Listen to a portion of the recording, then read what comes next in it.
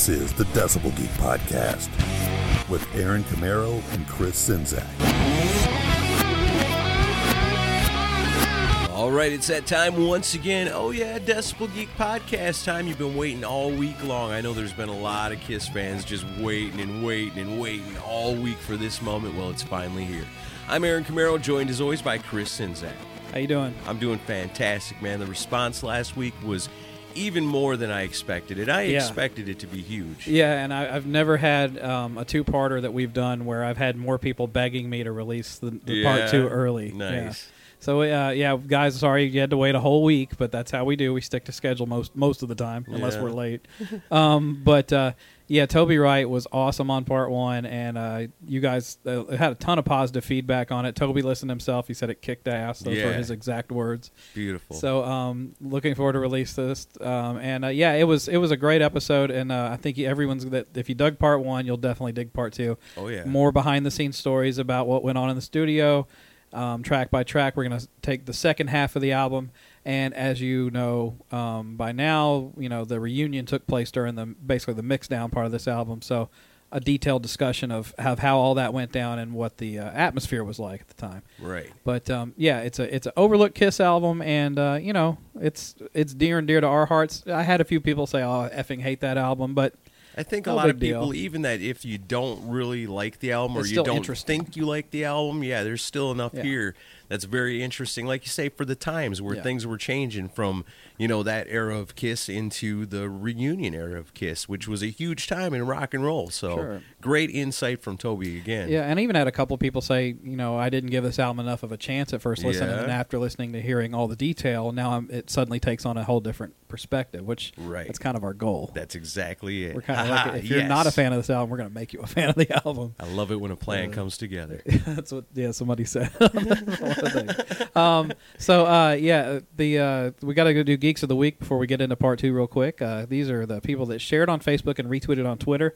These are the ones who did the original link. A lot of you just took the link and ran with it, and so I didn't have a day and a half to find everyone that put this link out there. But Chris Czynszak, Internet Detective. Yeah, if I miss you, I appreciate it. So Geeks of the Week this week are Devin Fox, Rob Harris, David Albazar, Craig Cohen, Warren Money, Mark Alden Taylor, Shane Abear, Mark Lowe, James Brendan Dunn, Robin Bennett. Thank you for the $20 donation, Robin. Nice, thank you. Alan Tate, Brad Kalmanson, Mike Blunt, Derek Novak, Colin Francis, Justin Hayes, Joe Lascon, Corey Nowlin, PJ Brown, Brent Walter, Ian Wadley of Rock and Metal Combat Podcast, Dan Chaput, Jeff Hoagland, Ryan Sessions, Wally Norton, Eddie Golatka, Brant Cattell, Mike Stewart, Brian Knapp, Raw Magazine, Hot Metal Magazine, Loudmouth, Faces Rocks Magazine, Steve Cunningham, Hoops, Jack Broad, Sean Franklin, Steve Atchison, Rocco Rama, Joel Hebensberger, Nick Rose, Music Mags and Wax, Joel Delors, and a guy named Toby Wright shared it too. Awesome. So, that's cool, man. A whole lot this week. Yeah, a lot this week. And thank you all, guys. There's some new names in there and some ones. Very familiar names as well. We love it. We love you guys, especially you guys that do it every single week for us, man. It means a lot.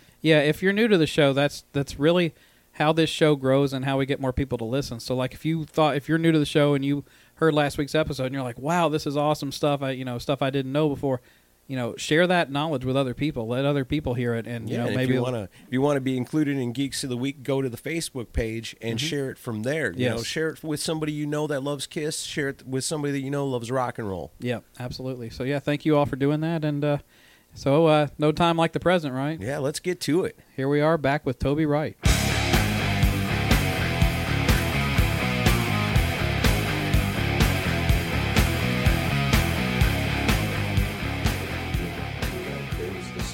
Absolutely. And even further than that, I was always really grateful for this album because I was the KISS fan, and all my friends like Slayer, Megadeth, Korn, Pantera, Alice in Chains, they like this heavier stuff. And they'd be like, oh, you're a KISS fan? You're a pussy. You like that? Let's put the X and sex stuff. Fuck you guys. KISS is cool. They laugh at me and stuff. But when this album came out, it was like, in your face, fuckers. Yeah. Here's a heavy ass KISS record. Listen to this. Right. And they couldn't deny it. I turned a lot of people into KISS through this album. Yeah, because like you said, the Pantera fans, the Anthrax fans, the guys that looked at KISS like Crazy Nights Kiss, you know, Hot in the Shade Asylum Kiss with the Tears Are Falling. multicolored, Tears Are Falling videos with the pastel colors and they played neon the game. and you know. And they continue to play the game. They do. Right. But this That's what they album, do. man, this was the album that you could take to your metalhead friends and be like, listen to this, you know. This is fucking Kiss right here, believe it or not. And it's kicks ass, and they couldn't deny it, you know. Thanks, Toby. Yeah. You're welcome, man. No problem. We needed that back then. It was like Revenge kind of started it because there were some songs on Revenge that were heavy and cool. But Carnival of Souls just took it to the next level as far as the, you know, let's show everybody that Kiss fans aren't pussies and Kiss, you know, can kick ass when they want to. You know, they can get just as heavy And as it would have happened had they not been offered that makeup tour. Right. You know? Imagine what the next one would have been. It would have been the greatest thrash metal album ever. I was already slated to produce the next one. Had this one been released. Had this one been, it was in my contract actually. Really? Nice. If this one shipped platinum, I was to produce the next Kiss record. Damn you, Ace Frehley and Peter Criss. Not their fault. You're saying that? Yeah, I know. Yeah. Not their fault. Did they already have an idea? Were they going to keep going in this vein if it had done that? Oh, I don't. Who knows? Yeah, I didn't know if they'd already decided. I guess it depends who what would knows be what- popular the next couple of years. Yeah, I mean, you know, if Britney Spears music was popular that next year, Don't put that mental image in my head. you'd fucking have, you know, Paul out there in a skirt. Oh no. You know, Gene in some fucking Miley Cyrus gear. And No. Lady Jean. Make it stop. Yeah, it hurts. Okay, let's These move on images are hurting my to brain. track 7 is In My Head, Yep. written by Gene Simmons, Scott Van Zandt, and Jamie St. James from Black and Blue. Jamie St. James. Love Tommy that Years. boy. So, there's a lot of Black and Blue on this album. Yeah, there is. So, the song was originally titled Nest of Termites. Oh, right. Okay. That's one of the lines in the song. Bruce mentions in his piece that the concept art with the head and the flaming head and everything was hanging up in the studio the whole time that they were doing this album. That's true. I guess sort of to inspire the mood. I think it was Kurt's. Yeah. That was just there. This song, this is one of those songs where I think it could have been great, but it falls short for me as a complete song. I think it sounds like a pastiche of ideas to me. This is just the critic in me coming out. But it might be the most adventurous thing they've ever tried, because this is as close to thrash as I think they ever got, because it's got some really chugga stuff going on in it. It's heavy as hell. And the lyrics are super dark. Yeah. You know, I don't know exactly what Gene's singing about, but it sounds pretty dark. It's pretty dark. Cardboard boxes filled with hate in my head. It might be the Cheerios commercial that he did. Cheerios commercial. You didn't know he had his own fucking front of the face box of Cheerios? Gene? Should you imagine if they did that, dude? They would sell so many Cheerios. People will be pouring coffee in their Cheerios. They're not done yet. It'll happen, I'm sure. That's right. Yeah, they haven't. As soon as they hear this, like, why didn't I think of that? Why did I? Call General Mills right now. Make them shut down that podcast.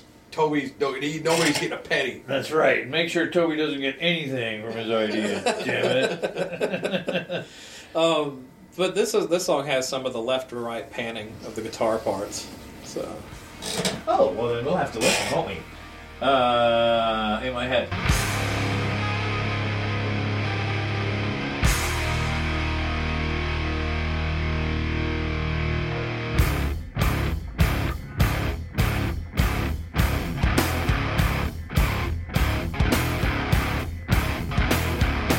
I'm obnoxious and no one's home.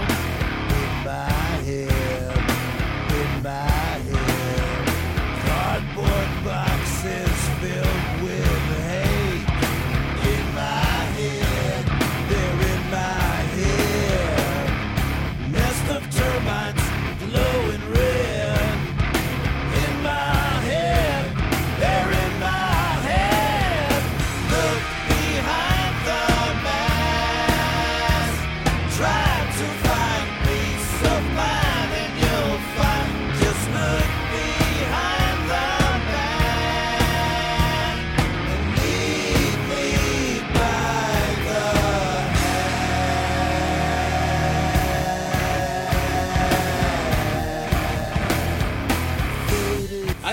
it sound that one the harmony vocals sound like they were very much trying to pull off the Lane Staley, Jerry Cantrell type of vocal thing. Oh, for sure. Yeah. That's me, by the way. When you I hear that was on a record figuring that I produced, that's me. Oh, really? That's going, okay, you sing this, you sing this, you sing this, and you sing that. Right. Yeah, because when I heard it, I was like, they're trying to do that Alice in Chains. Yeah, it's just an effect that I use a lot is harmony vocals, and I hear all the harmonies in my head like Lane did. Yeah. Right. So it's easy for me to do that. I do that on a lot of records I produce, just for it's that ear candy thing again. Yeah. You know what I mean? I'm not trying to point at any. Yes, Lane and Jerry, they had something special with it because they used pulled notes. it off the best. Well, they use notes that people don't use. Right. Typically speaking, and when people sing harmonies, they sing parallel to, the lead vocal. Yeah. Lane never ever did that. As long as he lived, he never did that.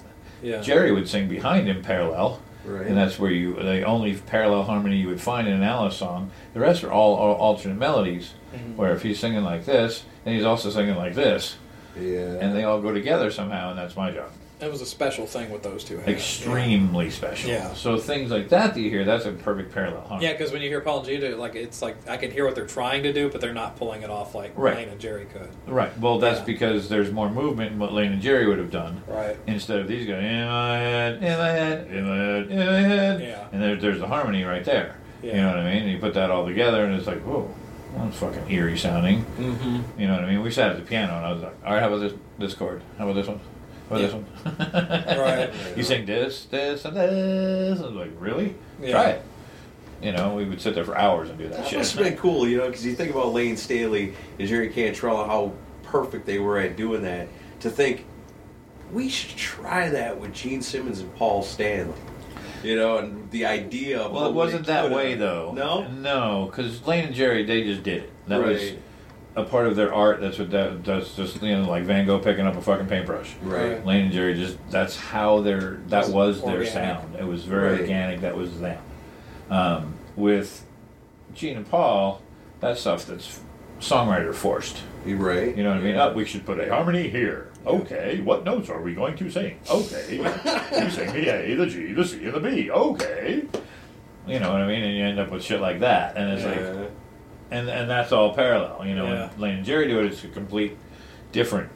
It might sound to you kind of the same, but it's nowhere near. But the idea of trying to get them to do that. Though, Yeah. That's me. Yeah. Overstepping my bounds. were they comfortable with trying it? Paul was. Yeah. Gene, not so much. Gene has a limited range, so Yeah, Paul's a lot more capable than Gene is. So when you're producing a record, you have to play to people's strengths. Yeah. And you can't embarrass them with their weaknesses because it doesn't work. Right. You know what I mean? You might for a minute, Mm-hmm. and then you're going to erase it. And that was fun. Now what? You know what I mean? You didn't get to keep the really embarrassing fucking singing part the guy did. I suppose, and even at that, you get in that situation and you're embarrassed, you're going to kind of clam up. Of course. And what good is that? Right, of course. And if you don't think you're good enough, you're going to clam up. But you know what I mean?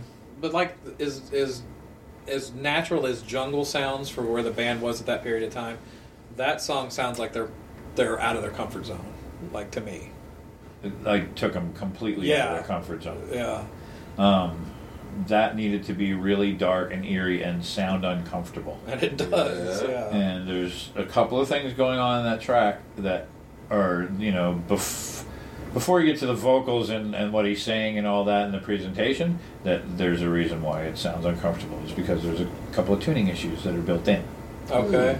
And just little, like, whoa, what is that weird beating sound back there? Yeah. And it's guitars being out of tune on purpose. Wow. Just so there's more tension. Right. And, then the vocals on top of that, you really can't hear. You're like, but it's got kind of a... You can feel it. It's like, ow. But it's got kind of that frenetic type feel, like it could fall apart at any... And that's probably what they wanted, Yeah. Well, that's what I was going for, was the... Right. Holy shit, But you're dealing with a band that their idea of jamming is to play the same riff 40 times in a row till it's absolutely perfect. Yeah, and then to take something and purposely make it imperfect, of course it's going to take them out of their comfort zone. Yeah. It's like holding onto a grenade you know was going to explode. That's kind of how this song is. It's like,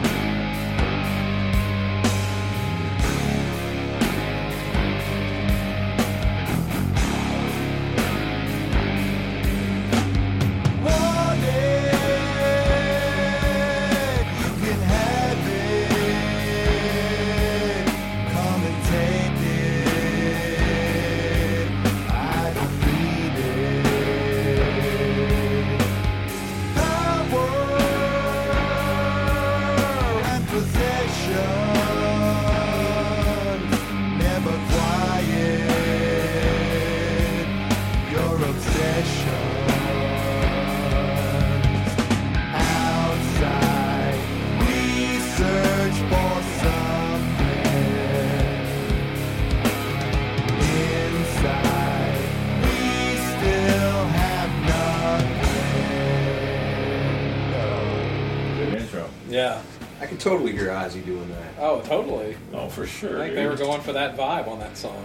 Mm-hmm. You know? And then I figured even back then, you know, with all the new stuff, the grunge and all that, Ozzy was still doing pretty good for himself. Yeah. You know, with that style of music. I think grunge was heavily influenced by Sabbath. Like, let's face it, like Soundgarden. You know, you hear a serious Sabbath influence in that. Oh, sound. for sure. Yeah. So maybe they were Well, trying except for the lyric and melodies. Yeah, but the guitar, Musically the guitar speaking. parts, Yeah. very Sabbathy. Yeah, Kim Thale, as you could tell, went to the Tony Iommi School of Guitar Playing. for sure. But yeah, that song. I mean, it does go on a long time, and it's kind of meanders, but it's a cool song. Like it's and you could tell Paul was really, you were pushing Paul a lot on that one. I was. You know, And a lot of those things that you mentioned about time and you know, this song's so long and this intro's so long, and you know, that's part of what grunge is all about. Yeah. You know, it's part of the art. If I want things to go on 16 bars, I don't give a fuck about radio. right. Right. And all that you're conditioned to think about is radio because of what you just said to me about, oh, it's too long. It's too long for what? It's too long for radio. Yeah. You know Well, I'm what I not mean? saying it's too long. No, just it's never too long. from the typical 3.5-minute Kiss song. Sure, because Agreed. you got to Yeah. look at, like you say, Kiss songs before this, for a good part, especially in the 80s, you know, up to like Hot in the Shade, Yeah. you know, there was that Kiss song formula. Yes. Mm-hmm. Intro, you know, Yeah. you start Intro, the verse, the chorus, back to the verse. And I love all that solo, stuff you know? too. It's just And it's great, but it's just here's how you do the song, and that's how it is. right. But this stuff is way different. Mm-hmm. But it's cool. But you it know? needed to be because it's art now. Yeah. You know, you know, what you're listening to is them trying to cop Billy Corgan again. Right. Fucking follow after those footsteps. Yeah. You know what I mean? So it's their attempt at being original, but you know what I mean? You know, Bruce got together and wrote songs with people. Yeah. Who was this song written by? This was written by Paul, Bruce, and Kurt, Okay. which is So a common theme. Bruce and Kurt. Yeah. Kurt comes up with a lot of this kind of shit. Yeah. Bruce and Kurt together, you know, and then Paul just probably came in and wrote the melody. Yeah. Or even maybe just wrote a Some lyric or lyrics, something. yeah. Who knows? But, you know, Kurt wrote a lot of those melodies as well. Mm-hmm. You know, but he'd work with Paul on, you know, hey, what about this? And we can sing it like this. And, you know, and they went through a lot of that shit, dude. You know, that's why it took so long. Yeah. So long, you know, because they tried everything. And there's more of that harmony style vocal we were talking about on this one too. Mm-hmm. Doomsday deceivers are driving you out of your head. It's like very Alice in Chains. Yeah. Yeah, it's Yeah. very... And Paul Stanley's vocals on this song are pretty They're fucking great. awesome, man. It's got like It's different, right? Yeah. like almost like pain in some of his vocals, you know. It's like Yeah. again, feeling, you know. It's not like, you know, these are crazy, you know. This Yeah. is something that it feels like it's burning from deep inside of his soul, kind of thing. It's coming out of his voice. And that's what he's we're very genuine on this song. we're Yeah. trying to do that on this whole record. Yeah. You know, it was meant to be that, you know. And when they were going to go out and tour this record, there's no makeup. No, No. You're going to see 4 naked guys sitting on stage, basically, you know. Well, I don't want to say him. That's Play a it. terrible image. Sorry. But Gene and Paul naked on stage. I just don't think I like this new direction. shoulders up. Shoulders up. How's that? You know, Sorry. this new direction you're taking us in, Toby. Yeah, I'm not It's feeling kind it, of man. dark and disgusing. Get off the stage. So this is grunge, huh? I don't Take know that if I monkey like you're it. following that's following you. Oh, jeez. Yeah. But no, and then Bruce was busy on this song. He plays bass on this song, and his guitar solo is played on a 12-string Rickenbacker. That is true. Wow. I never would have guessed that. Yep. And what an odd choice to play the solo on. He said it was very difficult to capture that solo on a 12-string. And it took him quite a while to learn it because it's very hard to play a 12-string Yes. in a like a lead play type lead parts, yeah. thing. The rhythm's pretty easy-ish, you know, but getting that solo down was a pain in the ass. Yeah. But it sounded the best. It's a well, then that's You know, yeah. that we song shows tried. them all. You know, Bruce has a collection of guitars, and he brought all of them to the studio because I'm a big firm believer in, you know, if I'm going to record a band, I want to record that band's sound. If you use a broken, fucked up instrument, I want to record that because Yeah. that's your sound. Right. I don't want you to rent a guitar from SIR or go buy a new one because you're recording. It's not your sound. Yeah. Yeah. I want the sound that people are going to see. If they see that fucked up sound, I want to put that on a record. That's Sure. you. You know, why you're taking you away from the formula. Yeah. Yeah. And you know, bands need all the help they can get in being individual. Yeah.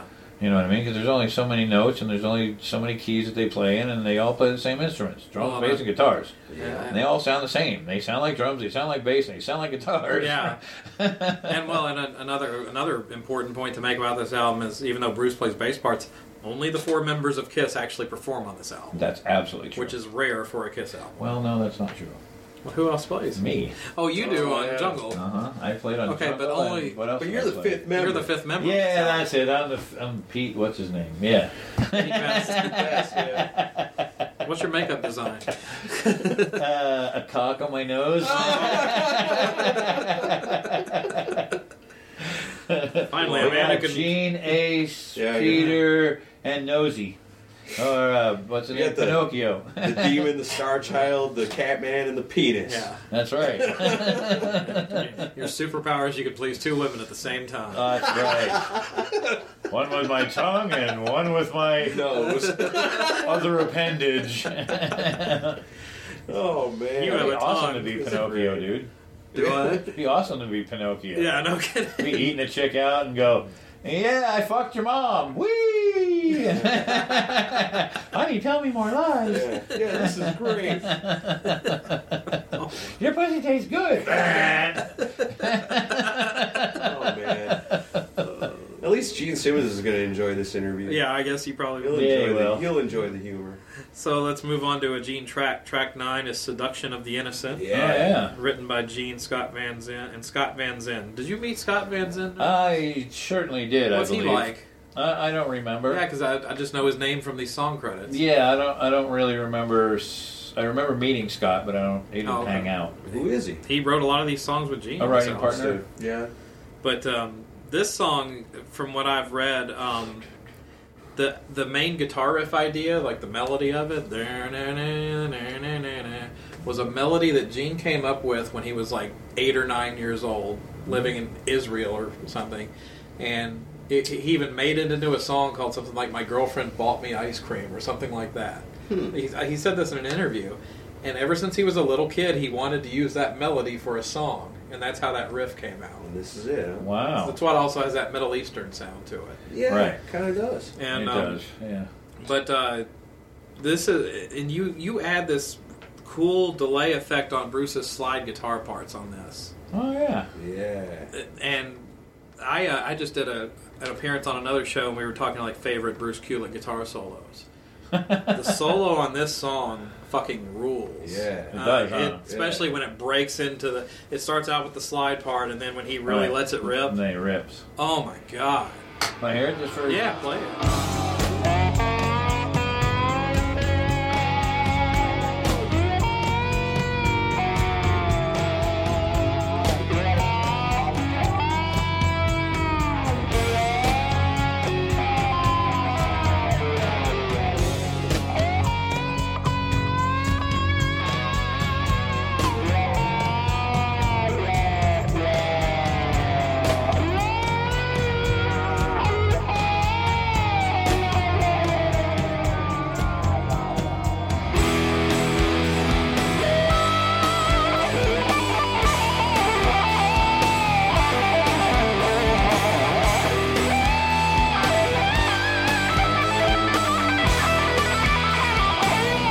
Everybody thinks there's always a reason, need a reason to cry. You kiss the hand of a man for all seasons and don't know why. Same thing you have to do all over again, but you pull the trigger, it is great. That is It's so loud cool, as man. fuck, too. That's just Badass. I remember the first time I heard that song, and like I love the chorus chords to it because it's a catchy chorus. Yeah. It's one of the catchiest things on the album because the album's so dark, but it's a catchy chorus. And then when he breaks into that ripping part of the solo, it's just like that's one of the best things he ever did, in my opinion. I think so too. It's really good. It took him a while. And I picked that solo and like the guy that was guest Mitchell Font was on the show with me, and I said, "Wow, my next pick is Seduction of the Innocent off Carnival of Souls," and he starts giving me shit for it because he doesn't like the album. He's like, "Oh, it's like that song, come on, man," and I'm like, you actually need to listen to where he really breaks into the song, because like I know the main riff turns a lot of people off because it's kind of a strange obtuse type riff, but like you really need to let it get to the song. He's like, well, I never really listened that far into it. I'm like, well, do yourself a favor and listen to the middle of the song. Right. It's like, because you're missing out on one of Bruce's best solos. Yeah, absolutely. But yeah, it's just that song's a highlight on the record for me. As odd as it is, it's just a cool song. I agree. And I know I read that Gene wrote the title "Seduction of the Innocent" comes from something to do with like a comic book commission from the 50s. Like they were like trying to ban certain comic books, and there was a book that came out on it called "Seduction of the Innocent." Like Gene always was coming up with song titles off book titles, movie titles. Oh, he's a very, very well-read person. That's for sure. So anything literal, he'll get an idea from. Pretty much. So. And he was also just read encyclopedias when he was a kid. I wouldn't be surprised. Yeah. Well, to learn English and stuff. Yeah. But he, and in this song, and then in the next song, which is "I Confess," track 10, he sings a lot about the hypocrisy of religion during this time. Crazy, right? Yeah. I wonder what was going on there, or was that also following kind of trends with grungier bands that were doing the same think thing? it was kind of following the trends because they were singing about that kind of shit too. But I think there's a certain amount of truth to it, in his eyes. Well, and I think at the time he was very jaded at the time, because I read, they lost Eric Carr, a few years before this. I remember. And I remember reading an interview, probably from around '94, and he was still smarting a lot from it, and he was angry at God, honestly, at the time. He's like, saying something like, I find it hard to worship a God that would take somebody as sweet as Eric Carr from us. And so, when I see lyrics like this, I'm wondering, maybe it was writing trends, but maybe there's a kernel of truth in there. Maybe he was still spiritually pissed off at the time. Yeah, I think so. I mean, he took probably one of his best friends.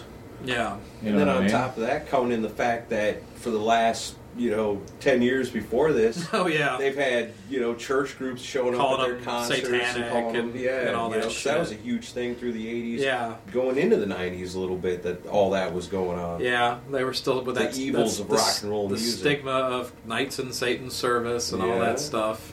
It's a good thing that like that West fucking borough Westboro Baptist Church. Yeah. Good thing they weren't around, because there probably would have been riots at Kiss shows if there was. Somebody would have gotten killed. Those guys would have totally hated Kiss. And everybody else. But that was... Dude, those are the ones that they protest soldiers' funerals. Right. Well, he did... So they shouldn't have a funeral? Is that what you're trying to say? Well, I think don't understand those people I don't consider representing even religion. I just think they're out for attention. Exactly. Yeah. That's all they like to get want. the news. Sure. Oh, you say yes? I say no twice. Right. Yeah. I love what I love what the Foo Fighters did. They were playing Kansas City, and they showed up. They show up at all the Kansas City shows because they're from Topeka. Right. It's like a 2-hour drive for them. And the Foo Fighters rented out like a flatbed trailer and dressed up like hillbillies and like were in disguise. Took their instruments out and everything, and like went right up in front of them and like started singing about how the Foo Fighters are the devil's music and we're gonna take them Foo Fighters down. And it's on video. It's so fucking funny. They pretty much just rubbed it in their face. Making fun of them right to their face. Yeah, but didn't even know. but I Confess is track 10, and Gene wrote it with Ken Tamplin, who is, from what I gather, like kind of a songwriter or a singing coach, like a well-known singing coach around LA. This is one of my favorite songs on the record. It's another heavy one. It is, but it's I love the bowed string section that goes on with the song on this one, because especially towards the end with the da da da dun da da da dun dun, right, almost a Kashmir type vibe. Thank you. So yeah, it has that Zeppelin-y Get a little sound. Sabbath on this, get a little Zeppelin, get a Smashing Pumpkins. There's some classic It's rock a Kiss. influence. We're, on we're here. borrowing from the best. Of course. But yeah, it's this is a cool song. I always wondered though why it wasn't called "You Confess" because they never say "I confess" once in the whole song. Oh yeah, that's weird. I never really thought. Of course, about Nirvana wrote songs that were titled that they never had the title in any of the lyrics. So maybe that. Can was you part of understand anything that he says? it. On this song? No, Kurt Cobain. No. I couldn't even understand his name when he introduced himself. Right. Oh, nice to meet you. that. Wow. But that was a cool song. I mean, do you have any particular memories of this one? Well, let's hear it. That might bring something back. When I look into the mirror, just can't believe what do I see. There's no waking from this nightmare, and you're lost in your reality. So you tell me all your secrets, and you tell me that you're innocent. There's something in your eyes I can see, and my face keeps looking back at me. You confess you can't help yourself, and sleep at night you can't go on. You're possessed, you can't fool yourself. You're the crime and you can't go on. So, I need to correct something that you said before because Okay. those strings were played by string players. Oh, okay. Absolutely. Yeah. Yeah, there's 4 cellos and 3 violins. Oh, okay. As far as other extra performers. Yeah. Yeah. That's the only extras that are on here. Yeah. Is those string players. They play in a couple songs. Especially at the end of it, But- where they really go to town is Yeah, I remember them getting Huge. pissed off at me. for this. Yeah, because the tuning was so low. Oh, they didn't like that. No, they couldn't get down to it. They had trouble reaching. And I was like, in the violin, I made him tune down so he was in viola range. Wow. So they're like, "This is not how it's done, sir." Exactly. And I got a lot of shit for it. But I was like, I don't give a fuck. This is my record and you're hired. We're paying you. Tune that fucking piece of scratch. So I told him, I said, tune that piece of firewood down. Let's go. Come on. Oh, man. But if I just play it up, and it doesn't sound right in that register. Not for what I'm you going knew what for. you wanted. Yeah, I just wanted something scary like that. And it Yeah, does. it is scary. It's eerie. And yeah, exactly. Oh, the end of it sounds like a freaking horror movie. Yeah, and that's what it was meant to do. Yeah. I like the way this song, it starts out one way, and it's like, it's quiet, it's smooth, and all of a sudden it's like, take a left turn, and boom, in your face, it's like you're pedaling down the street on a bicycle made for two, and then you get hit by a bus. Awesome. Well, it's kind of it's a bombastic chorus, Yeah, and there isn't really a pre-chorus, so Right, it just the hits build you. into that chorus is just a backward effect. Just a Damn, yeah. Boom, and then you're in. It's a cool song. It really is. Love it.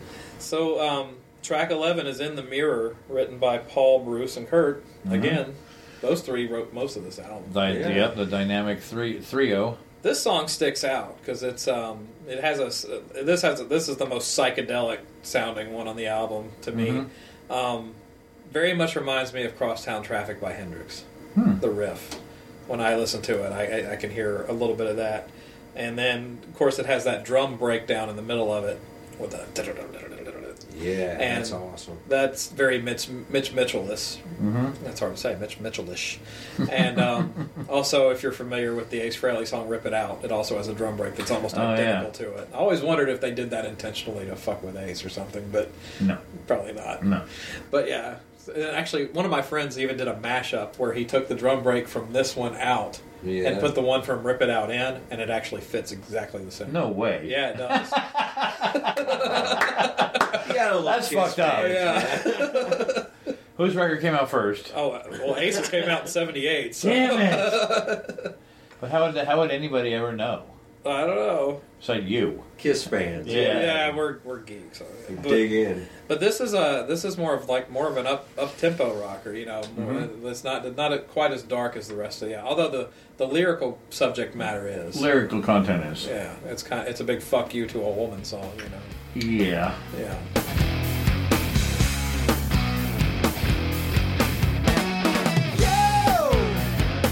We're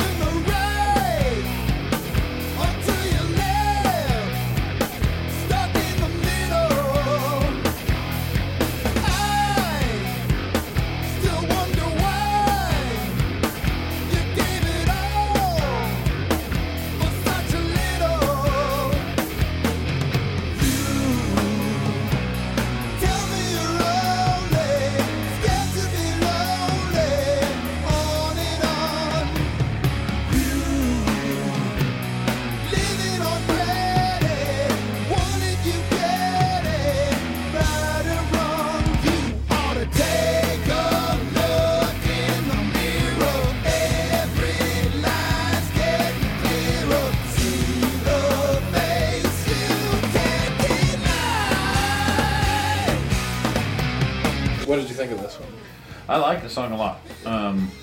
It definitely had its moments in the studio. It was kind of tough sometimes, arrangement-wise, and because there were some parts about it that I didn't like to begin with. Really?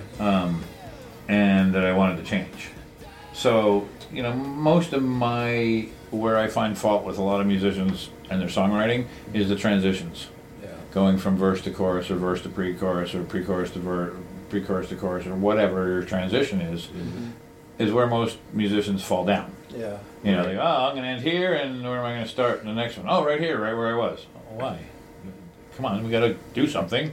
Yeah. So, you have to build in, and sometimes, that takes changing the riff, or changing the whole part of the song, or whatever, you know what I mean, just to get the feeling that you need.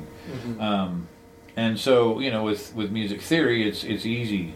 If you want this kind of a sound, you need to go for this jump. If you want a regal sound, you need to go for this kind of a jump. If you want this kind of a sound, you need to go for a minor third, and so you can kind of build off of what it was. But I remember sitting in Kurt's studio with Bruce and Kurt.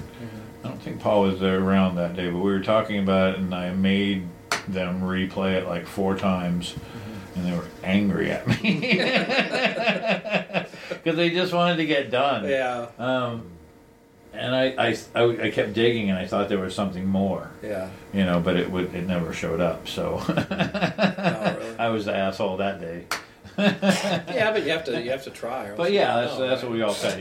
We went round and round that day, but you know what? We tried a lot of shit, and we eliminated things that we're not going to use. Right. Yeah. So whenever the question comes up again, we know what doesn't work. Yeah.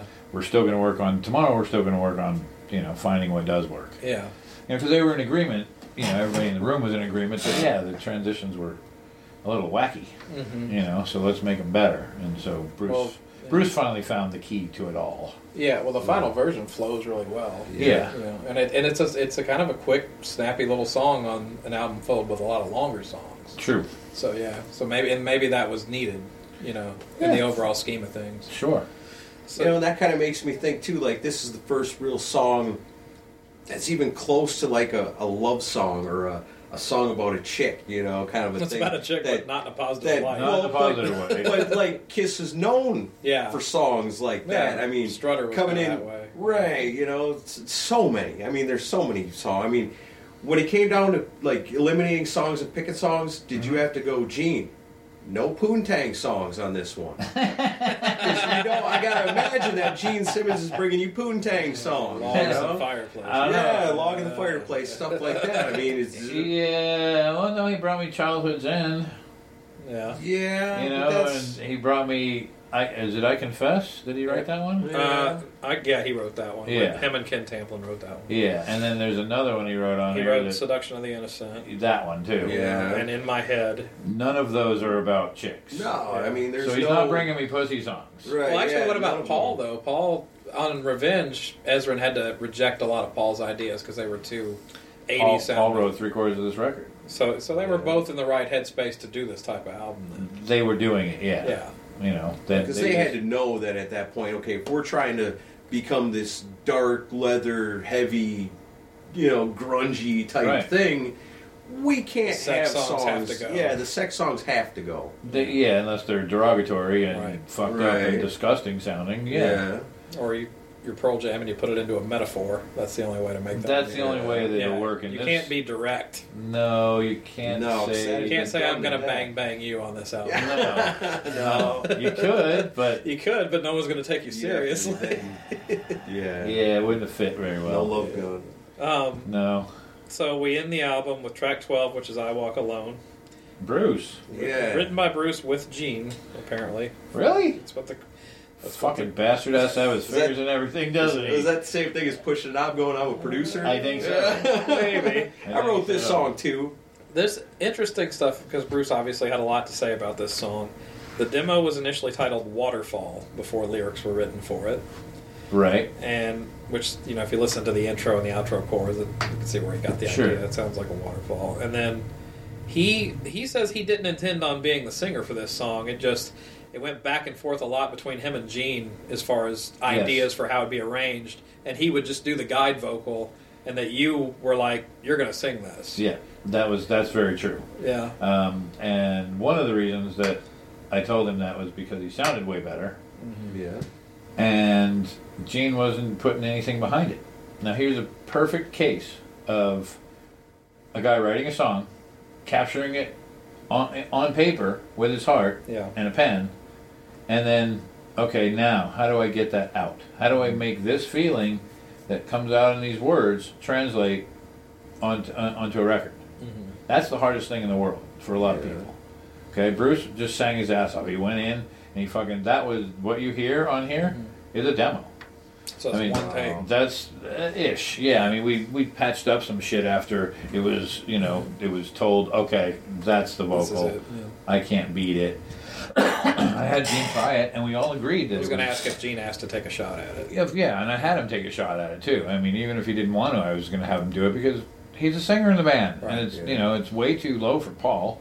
Yeah, definitely. Didn't have the right attitude for Paul to be the lead on it, and so when it came time for Gene to sing, he gave it his all, but it just wasn't.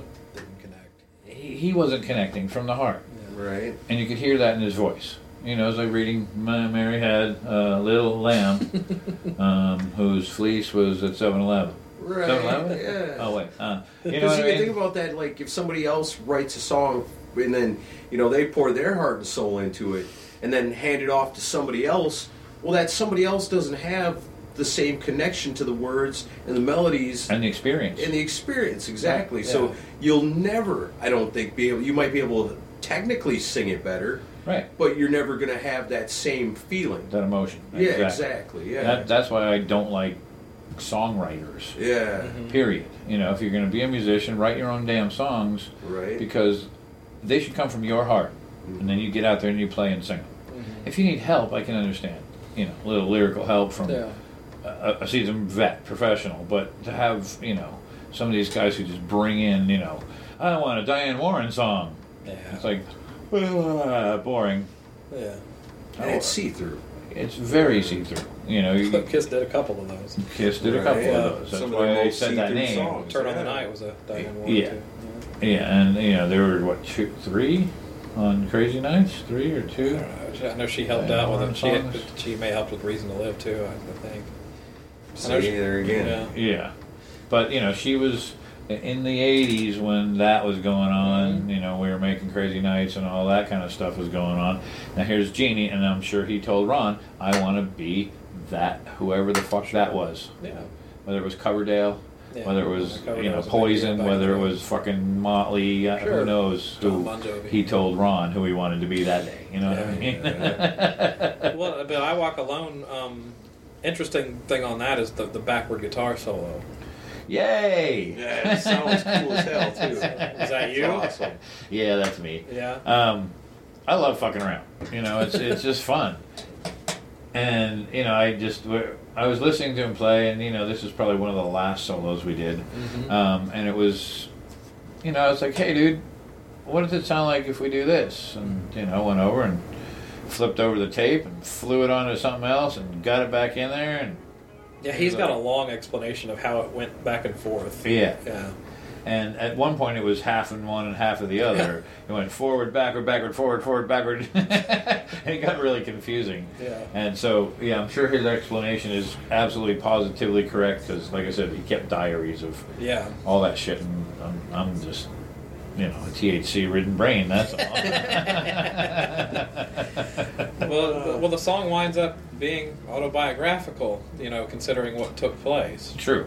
Searching for myself again, and here I'm all alone. And when I close my eyes, and no one else can see, I walk alone. Can't you see? I don't belong. Let me be everything I've dreamed of.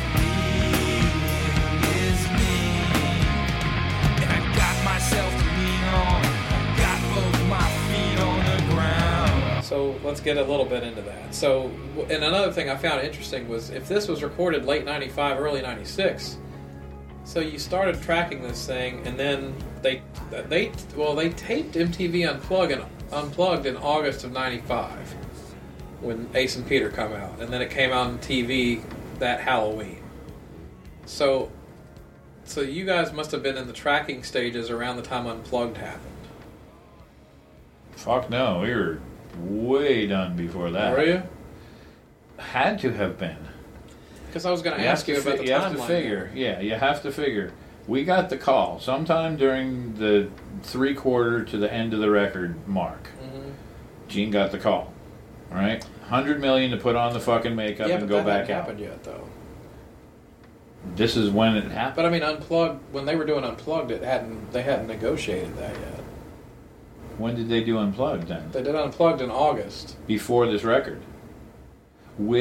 That's impossible. Well, they had Ace and Peter joined them for a few songs, but it wasn't a reunion. It was just a one-time thing for MTV. At least at the time, Eric and Bruce thought that was it. And they were on stage. Eric Yeah, and Bruce yeah, played. okay. Eric and Bruce played through the whole show. Okay. But Ace and Peter come out for a few songs. Fine. Whatever. But it's just interesting with the timeline of events, because that's when it went down, was August. Okay. And then you guys start recording the album, and then somewhere during that period of time is when the negotiations took place. The phone call happened. So where were you guys? You guys were done with all the tracking when the phone call we were happened. about done with the record. And who was it that called Gene? I don't know.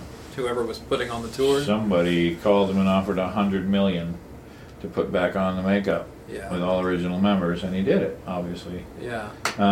And that announcement in that room, holy shit. All four of them were in the room? Yeah, Gene called me. And you were in there? Mm-hmm. Yep, and I'm sure my face went from to, Right. are you fucking kidding me? So no one anticipated this? Oh no, No. that was a fucking left turn, Clyde, boom. Right. You know, one of those. And just fucking crazy. Gene and Paul's demeanor during this meeting? I think Paul didn't really look around much. Because I remember trying to look at him and trying to gauge where this was coming from. Yeah. And he was doing one of those the whole time. Right. Gene took the whole... He was... He was Paul Revere. He was the messenger that should have gotten shot. Oh. So, and Eric and Bruce, as you told us before, were pretty crushed by this. Yeah, Bruce was totally crushed, as you can imagine, because, here he is pouring his life's heart, blood, Hard and to see that soul reversed. into this fucking record that he wants to his be ass huge, off. and it's poised to be huge. It's poised to ship platinum. That means you ship 1 million records. You know what I'm saying? You Yeah. come out and you are at number one. Kiss would have had a number one record. Wow. This record would have debuted at number one. Wow. And then out of nowhere, the rug's pulled out. So, what was Gene just like? We're doing this tour, and then we'll get back to this, or what? He said that he was just offered $100 million. No, the only reason I know it's $100 million is because that's what he said. He said it, yeah. He said we were just offered $100 million to put back on the makeup. I'm thinking about it, but it's really alluring. Well, and you're You could hear knowing, a mouse fart for 6 blocks. yeah. And I'm sure the translated in your head is, you're going to take this deal. You're not going to turn that down. I mean, Oh yeah, we all knew right as it came out of his mouth that we were done. And so the next, what followed was a series of questions of, what do you want to do with this record? Do we finish it? You holding it? You want to scrap it? yeah. What has to happen from here? So did it become like a series of phone calls back and forth? Oh yeah, managers and all kinds of people got involved, and all of a sudden my phone was ringing off the hook like fucking crazy. Like, what the fuck did you do? I didn't do anything. Shut up. So was the record company wanting it to come out, or they wanted to shelve it? They I don't know whose decision to shelve it was. Right. But I imagine it was theirs, Mhm. because if they're going to go do a remake-up tour, then why do you need an original band or a non-original band with no makeup Doesn't make sense. playing this other stuff that nobody has ever heard this band play before? Well, I'm assuming. Even at that, if it was set to debut at number one, you would. So I'm guessing. thought. Yeah. Well, that's a guess. Yeah. It would have been it's big. an educated guess. Yeah. But it would have shipped 1 million units. But during the tracking and recording of all this, before this reunion stuff happened, I'm assuming record company people would come down and listen and no. Never saw one. So they didn't know how this was shaping up to sound or anything. Nope. But No, they were. Kiss didn't have an A&R person that I knew of. But they were going to be willing to ship it platinum. Oh fuck yeah! It's a big risk to It's their biggest band. They're on Mercury. Yeah. Who else is on Mercury? I think Bon Jovi still was, but I don't know. Maybe. Well, Bon Jovi would ship platinum too. Bon Jovi would Right. ship Easily. 5 times platinum. at Right, the time. exactly. You know, they put out 3 or 4 million out there in Yeah, the world. I just right didn't away. know if any of the record company people were coming down to listen to what, how the, I'm not, what I the don't progress remember was. anybody coming down to listen. Kiss didn't even have a manager during this time, did they? They were in between Mazer and Doc McGee at the time, I think. Yeah, true that. So they were doing it on their They own. were managed. Yeah, that's why it's produced by the 3 of us, is because Right. Gene and Paul were doing the management as well. Yeah. And they had to liaise with my management company, because when I wasn't happy, I'd go whine to my manager and he'd go whine to them. Yeah. Well, Just the way you do it. yeah. Yeah. I'd whine directly to him, but Yeah. I don't like to do it that way. Okay, fucking fine then. Yeah. I'll hire somebody I can whine to. Well, Wow. Bruce's article kind of states that the recording was done and mixing was in progress, but it was kind of at a point to where Paul and Gene were on the reunion bandwagon by that point, and it was kind of left to you and Bruce to finish things up. Yeah. Yeah. I thought we found out while we were doing the last of the overdubs. Okay. That's possible. Because I don't remember even where did I mix this record? Did it say on here?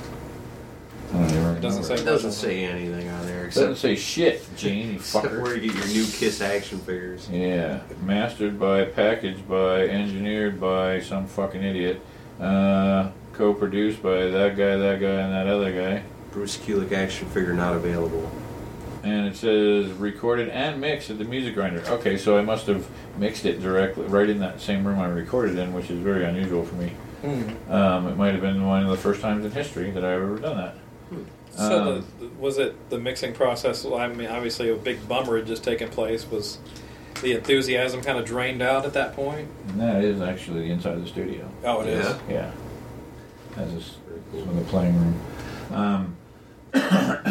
Yeah, if we were mixing, then yeah, I could see the sales being deflated pretty damn quickly. Yeah. But anyway, when the news reached us, it was defeating. Right. Well, it doesn't. I don't care if we were just still writing songs; it would have been defeating. You know Right. what I mean? But they wanted to continue and they wanted to finish the record. Since you come that far. Yeah, and if we were in mixed stage, then that only makes sense. Yeah. You know, maybe if we weren't in mix, then they would have pulled the mix and just said, okay, you know what, we're done recording, we're going to stop for a while. Right. And then we'll pick it up and we'll mix when we get back from this reunion tour. Yeah. That might have happened. But I might have been in mix when we heard that. Yeah. We obviously did finish mixing, and, you know, I turned in all the stuff. Were Gene and Paul just gone from during the mixing process? At this No. point?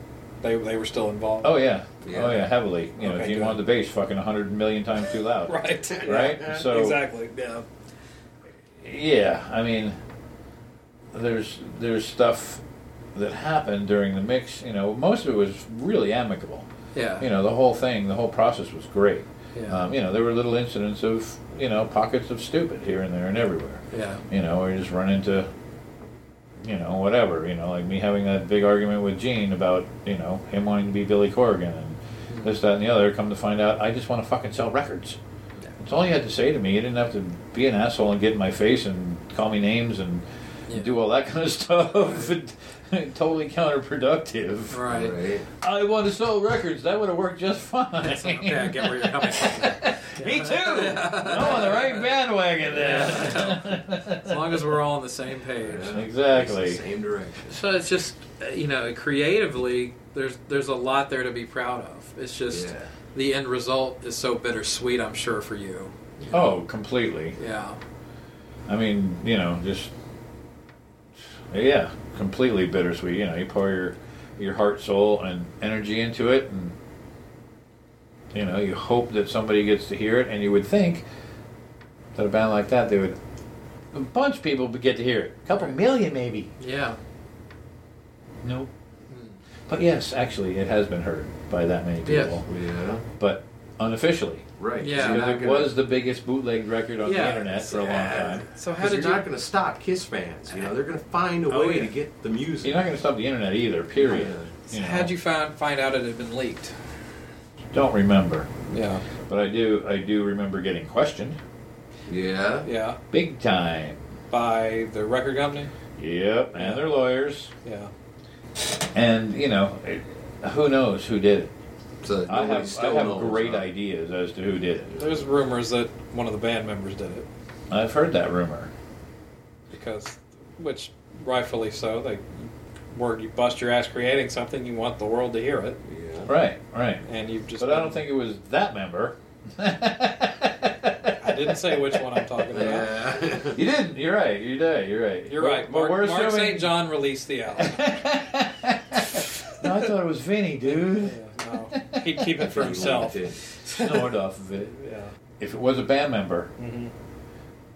I would just say it was for his personal gain. And I'm sure he made a lot of fucking money. Yeah. By maybe pressuring the record company into releasing it. Well, yeah, because, if it's already been out there, then why shouldn't our fans have an official release? Yeah. Mm-hmm. They actually put, I forget what our budget was for that record, but they gave us a nice budget. And, we still haven't recouped. Mm. Yeah. Don't know how that's possible, but Yeah. okay. Well, it came out. Creative accounting? I don't know. I don't know. Counting. It came out October of '97, and what do you remember about when it officially came out? Were you just kind of like, well, whatever at this point, or you? Oh, I was happy? excited. I was Okay. really excited. I was like, fuck yeah, finally, it's kind of, woo, all right. And Supposed then to it be came waiting out all at like this number time. No push. 209,006 or something. No, It came out, poof. no promotional push at all. Zero. Yeah, It was like, it came out, and then yeah. that was But the look end at of the these sentence. guys over here with their makeup and explosions and all that. Right, yeah. Because you can't top the original Kiss. I know Paul and As far as Gene. the spectacle and the excitement No. of it, especially the reunion after all them years. Think about that. All the years through the 80s was the number one question. When are you going to put the makeup back on? That's what everybody wanted for so long, and it was kept away. But the Kiss fans, even music fans, even guys like Chris that got into Kiss in the non-makeup era. Yeah, Crazy Nights we're was my still first there album. and still wanting it, and it's such a fucking great album. Yeah. And it breaks, as a Kiss fan, as a fan of heavy hard rock music, it kind of breaks my heart a little bit that this didn't get the fanfare and oomph that it truly deserved. And if it does that to me, I can imagine how it must have made you feel. No, yeah. I mean, just bust my ass and thinking I'm, working on another multi-platinum record, yeah. as it should have been, and then all of a sudden they shelf it. And then, we were told things like, oh yeah, it'll only, it's going to be 6 months on this tour. Yeah, right. Fucking 2 years later. We're extending it. Yeah. Yeah, and then here they are, and now they're releasing it, and they don't put any marketing push behind it, and it's They- like, why did you bother? Yeah, I think Paul and Gene did like a handful of radio interviews, and that was it. And even in those, all they did was answer questions about the reunion. Right. Right. I Because remember- that's what people want. Yeah, well, I remember being on the internet, being a fan. I was excited, obviously, for it was coming out, and I'm like, oh, they're going to be on this radio station at this time talking about, and they're going to talk about Carnival, and then maybe one question. Right. Because the DJs kept steering it towards the makeup and Right. Gene's Polaroid collection and all that. Of and course. the shit you always hear about. Right. It's a cow's tongue, right? Yeah, all that shit. Right. Well, I suppose at that time, Gene Simmons and Paul Stanley don't want to talk about what a great album they just did with Bruce Kulick and Eric Singer, because they want you to know that they're back together with Ace Frehley and Peter Yeah. Criss. Right. So this really, as great as this isn't where the money's at now. This is, Well- the big thing. Yeah, and Bruce says that in his article. He's like, it's understandable they wouldn't want to push it themselves because they're with two other guys. Right. Right. Exactly. They kind of to take Carnival of Souls and talk about how it's the greatest thing they've ever done. Really it diminishes the reunion, Yeah. which you just can't. You can't. Well, it's like, diminish that. telling your new girlfriend how pretty your old girlfriend is. Right? Yeah, that ain't gonna work. Does It not usually real doesn't smart. fly unless she's a lesbian. Yeah. And if she's a lesbian, she ain't dating you. Right. A threesome if you're lucky. Man.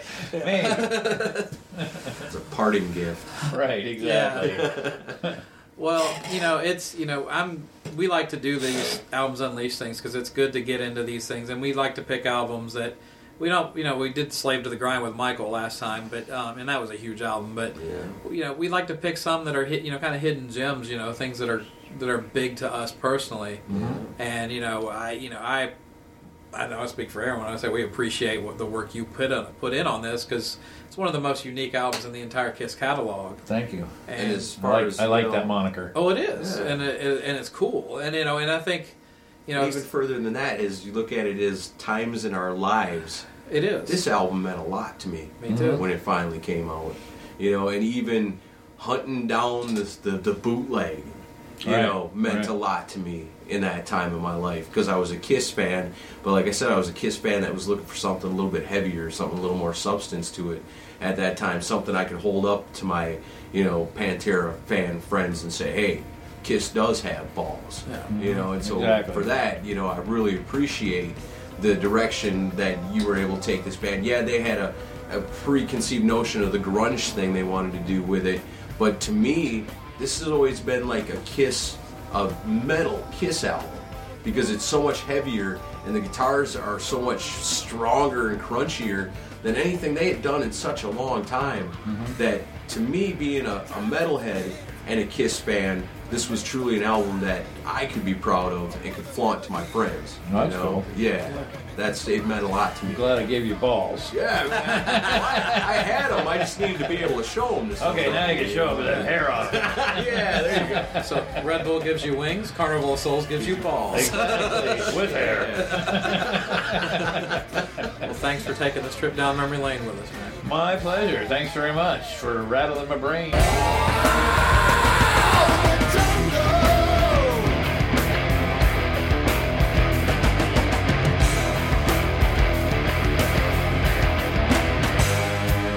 Man, I know why people been chomping at the bit wanting to get this episode out because, this really completes where we started last week. And, again, thanks to Toby Wright for taking the time to invite us over and sit down and really go in depth on this album. And like you said, I hope the Kiss fans have a new appreciation for it. I hope all the fans of rock and roll will go out and give this album a chance because it really deserves it. It's one of my favorite. Yeah, it's an overlooked album for sure. And, as you guys know, we'll take well-known albums. We'll also take kind of oddball albums for these Albums Unleashed episodes. I kind of like doing the oddball I do too, ones. because it's kind of like uncovering stuff people didn't know. Right, yeah.